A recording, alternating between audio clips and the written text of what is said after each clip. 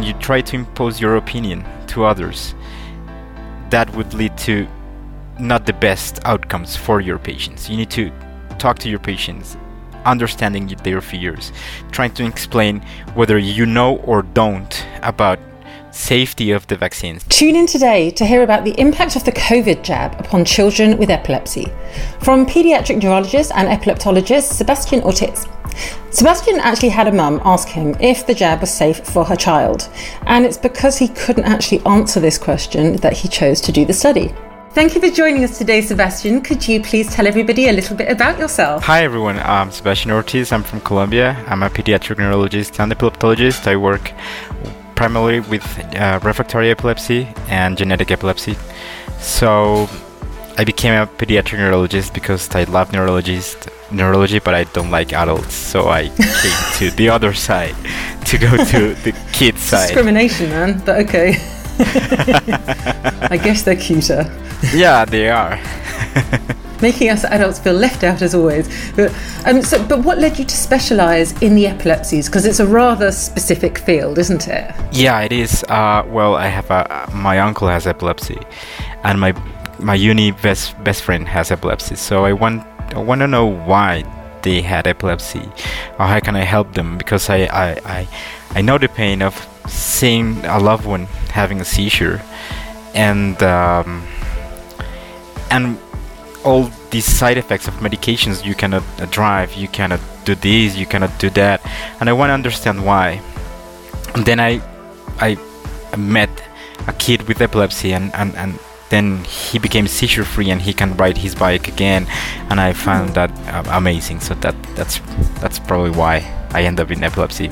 You're also one of the valued clinicians who actually recognises that epilepsy is not solely about seizures and seizure control, but it's actually about comorbidities such as mental health difficulties, such as autism or autistic traits, such as physical difficulties, etc. Is that right? Yes, definitely. So patients are not only seizures. We as clinicians always aim for zero and zero seizures, but you can have depression, you can have anxiety, you can have intellectual disability, and we often don't seek those psychiatric problems in those patients. And it's alive, as you said in your podcast. We are humans, and humans are everything, not only one disease or one specific part of your disease. In pediatric populations, we have a lot of comorbidities that are related directly to the etiology. So it's not only seizures, but the cognitive impairment or movement disorders or autistic traits that we need to address at the same time. And then also, I think often, which can be a challenge, is prioritization, right? So what is the biggest or the most significant negative not illness, but thing on this person's life, and what needs to be addressed first of all, and what needs to be addressed simultaneously. Yes, because seizures are striking. Once you have a person next to you seizing, then the only thing you care is about seizures. But when you talk to the patient, you get to see that probably the seizures are important, but not as important as being clouded because of your medications and not being able to learn at school, for example, or having a relationship because you have fears, you have anxiety because maybe you can have a seizure with your partner. So yeah, and that can be the most important thing rather than seizure control. One of the most positively impactful things for us all is education about the epilepsy, about the comorbidities, about the treatments. It just becomes quite empowering when you understand a bit more about it, because not understanding, at least to a certain degree, can lead people to believe things that aren't necessarily overly logical. And I think that kind of takes us to the topic which we were going to base this around, actually, this conversation around, which is actually the COVID vaccination and the perception of the COVID vaccination by people with epilepsy and families with affected by the epilepsies. Could you tell us about your work on that, please? Here where I work, we have a authorization to vaccine children above 3. So one of the biggest thing we found in our clinic before this was released, it was, okay, will my kid have an increase of seizures because of the vaccination? Will my Dravet kid had a status epilepticus related to fever? Is it safe? I have a lot of questions. They even had questions that, from a medical point of view, weren't like logical, but for them, having something related to genetic, like an RNA vaccine, can hamper the probability of having genetic treatment in the near future because of the mutation they have. So we try to educate patients and solve the questions, because one of the things we have found is when you try to impose your opinion to others, that would lead to not the best outcomes for your patients. You need to talk to your patients, understanding their fears, trying to explain whether you know or don't about safety of the vaccines. And those who were able to get their kids vaccinated, and they were willing to offer the information to us to provide data to those who were reluctant or afraid of having the vaccination. So this study that you've done, how many patients have been involved in it, and over what sort of spectrum, age, refractory epilepsy, types, different types of genetic or non-genetic epilepsies? How do they vary? So it's a very heterogeneous group. We have patients above 3 and below 18. We have controlled epilepsy patients. We have refractory epilepsy patients. We have genetic patients, and we have this surgical following up of patients that we have performed surgery, because everyone with epilepsy has their own fears.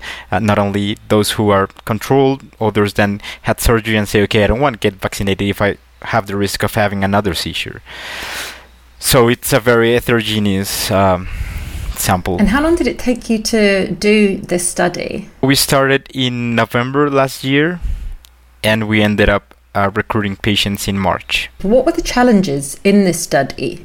Our biggest fear was, if we have a seizure related temporarily to the vaccine, how can we establish if this seizure was related directly to the vaccination rather than the seizure frequency of that particular patient, for example? Mm-hmm.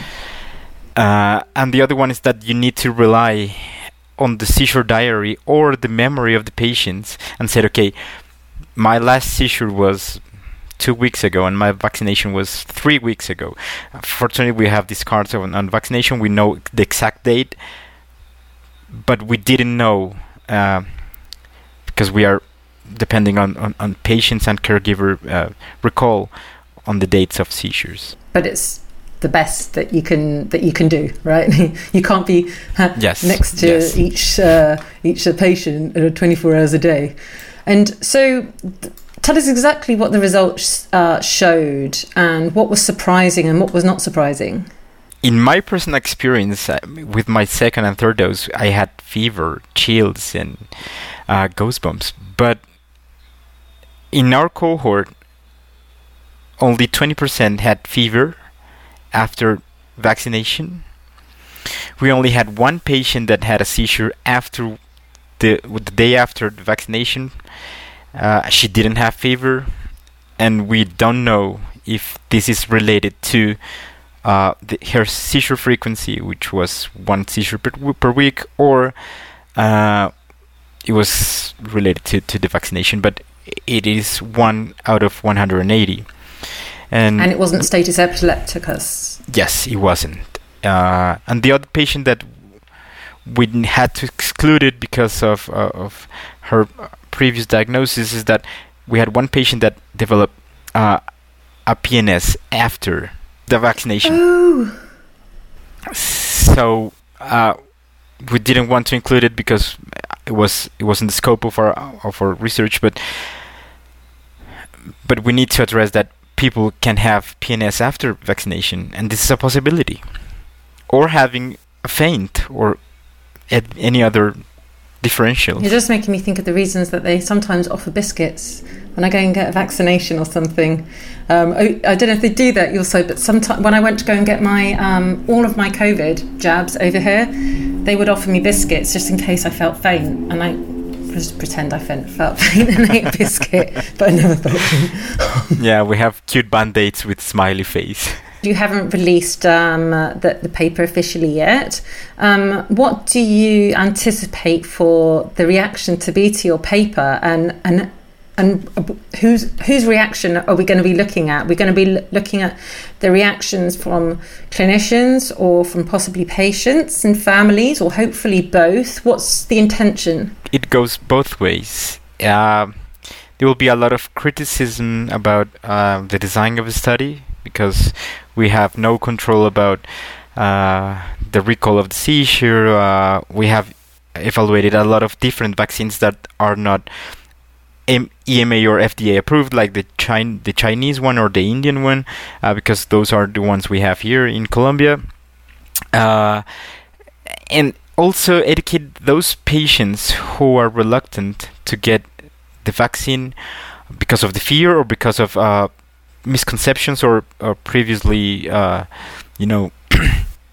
information regarding the vaccines, because we all need to show evidence, and again, it's not by confronting them and saying, okay, you are wrong. It's about saying, okay, this is the evidence I have with my patients that we don't have any increase of seizure frequency or status epilepticus with the vaccine, and that those patients taking anti-seizure medications didn't have any adverse effects or related effects between the ASM and the vaccination. Personally, I'm quite happy to hear the results of your study, but equally, I mean, I might have felt a bit put out if it had shown that perhaps some people would be more likely to have a seizure after the vaccination, but that would be the truth, and that is what is valuable.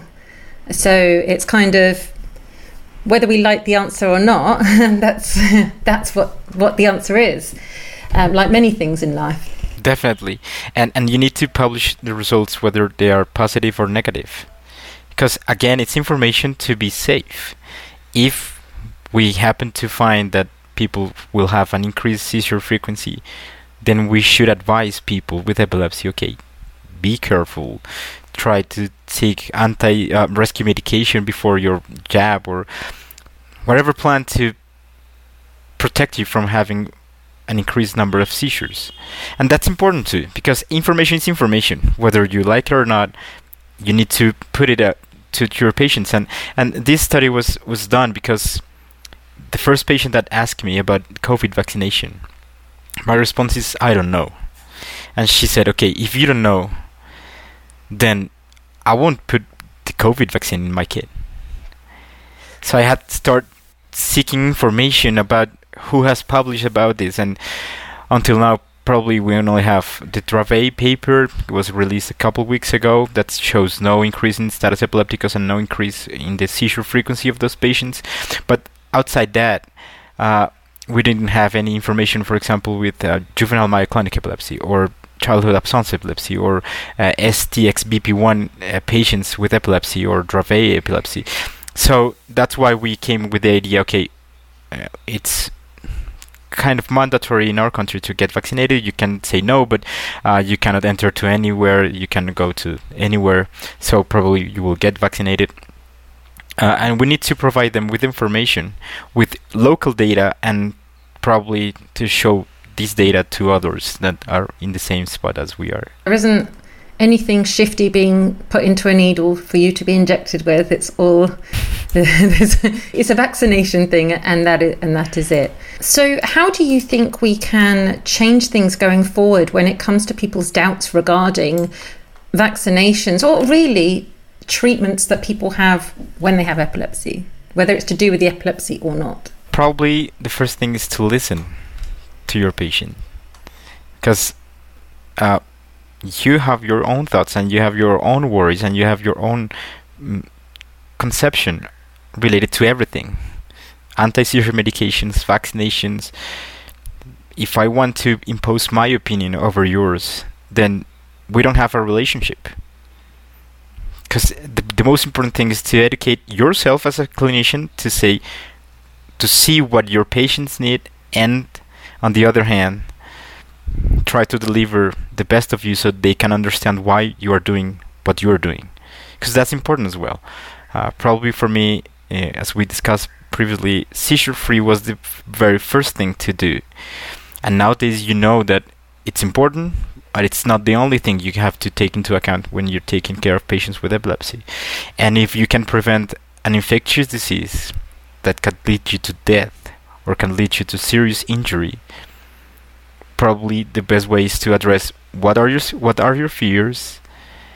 Do you have any concerns about safety? Then we can provide information that, okay, it's safe for people with epilepsy, and try to discuss further if there's more questions regarding that. There's no such thing as a bad question.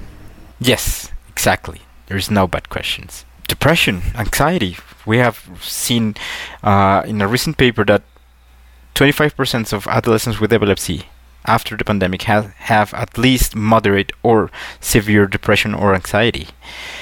How are we addressing that? And this anxiety can be related to, for example, COVID. And if I can say them, it is safe for you to get your vaccine, probably your anxiety can ameliorate at least a little bit. Or it can be actually, sometimes, from people I've spoken to, it could be like the anxiety of a parent, which comes down onto the child. So the child might say, okay, do you know what, I want to get the jab. But the mum and dad is like, no, you're not getting that because it might do this and that. And they feel stuck between a rock and a hard place. And that is so anxiety inducing, which can then cause seizures and, And in the end, the issue of having kids on the clinic is that the decision is often taken by their parents or their caregivers, not by their own patients. And especially those who are affected by intellectual disability or autism spectrum disorders. They often don't get the chance to be asked. And they must be asked. Even though, the response can be childish or whatever, it doesn't matter. They have a voice. And they need to speak out. I'm so happy that you said that, because I think often people in those sort of situations, they might not be used to actually being asked things. It can often be their loved one, their mum, dad, their carer, whatever, who's asked the question, and they're just almost like disregarded. But even if they don't say anything the first or second time that you address them, knowing that what they have to say or what they think or what they want to communicate is valuable, that is invaluable. Yes. And for example, for seizure semiology, who's the one having a seizure? So you need to address the thing that we used to call aura. Because if you don't ask the aura, only the parents will tell you the tonic-clonic phase of the seizure. Right. So patients have a voice. There are certain circumstances where they can't, and that's acknowledgeable, but in the end, you need to do your best to understand who are you treating. It's not the mom, it's not the dad, it's not the granddad, it's the patient. And what's important for her or for him is not important, or not necessarily the most important thing for the parents. And I think that's why lots of parents can sometimes struggle, is they don't realise that they don't understand what the child is going through. And I think to actually have it declared to them, dude, you don't actually know what your kid's going through, and I need to speak to your child one-to-one, or at least to them directly more than to that parent. I think that can be quite difficult sometimes for them to not to comprehend, but to accept, because it's their baby, and they're often used to just... Is that right? Yes, definitely. They are overcaring, it's my kid, we just want the best for him. And the anxiety they have, we have saying here in Colombia that kids are like sponge. They absorb everything around them, either the good things or the bad things. So if you have anxiety, if you have issues regarding the thing that your kid has, he or she is going to understand that, and it's going to suffer. Yeah, definitely. Yeah, It's like when you have children and you don't find out the kids have gone through what they've gone through until they're an adult and they're hopefully able to articulate it, probably to a counsellor, that I had to deal with these feelings of my parents and I couldn't express myself because of this and I was left completely alone. And then I think when parents hear about that, they're just devastated. They didn't know what their child was actually going through and that their child was often trying to protect them, because it's a natural instinct, isn't it? You don't want to hurt them, even though they're older and bigger than you. So, the sooner that I think parents can be open to having you as their neurologist, epileptologist, communicate solely with the little one, the child, however old they may be, up to 17, I think that's the better. I think that's a really good thing to do. Even though they are the little ones, they do have questions. They do have fears. Okay, this guy is saying that it's going to put electrodes in my head with something called stereo whatever I cannot even pronounce. I don't want that. So you need to explain them, because they are the ones who are going through the process. They're going to be at the clinic, they're going to be at the hospital, they're going to be in the theater. So you need to talk to them. And it's the most important thing. Yeah, and do you know what's interesting? It can go the other way around. So sometimes, and no doubt you'll have had this as well, where children, they find this quite cool and exciting. What, you can do that to my head? How does that work? Like, whoa! But the mum or the dad's going, oh, my child! And they're so scared. And the kid picks up on that fear and then they become scared. Yeah, they're taking selfies with the stereo EEG electrodes putting on. Like, okay, this is my new haircut. Okay. It's the new trend. Yeah. So, yeah, that's the way it is. It's almost like, it sounds like family therapy with each appointment. Like trying to communicate with all parties. That's why we work in teams. I couldn't do that on myself. We have great staff with our epilepsy nurse, with the psychologist, with our psychiatrist. Because in the end, there is no man alone. Neither the physicians nor the patients. And actually, I think few families are aware of all the different people involved and the work that's done behind the scenes. So I'm glad you mentioned that. But perhaps that's something we can delve into in another podcast. But thank you so very much for your time today. This has been real fun chatting. And we look forward to seeing you in the UK soon. Hopefully. Thank you so much for your time. Take care. Thank you, Tori. If you'd like to connect, you can find me on Twitter, LinkedIn, Facebook or Instagram. And I'd love to hear from you if you have any thoughts about today's show. Please subscribe to Epilepsy Sparks Insights on your podcast app so that you will never miss the weekly episode. I'm Tori Robinson. Thanks for listening.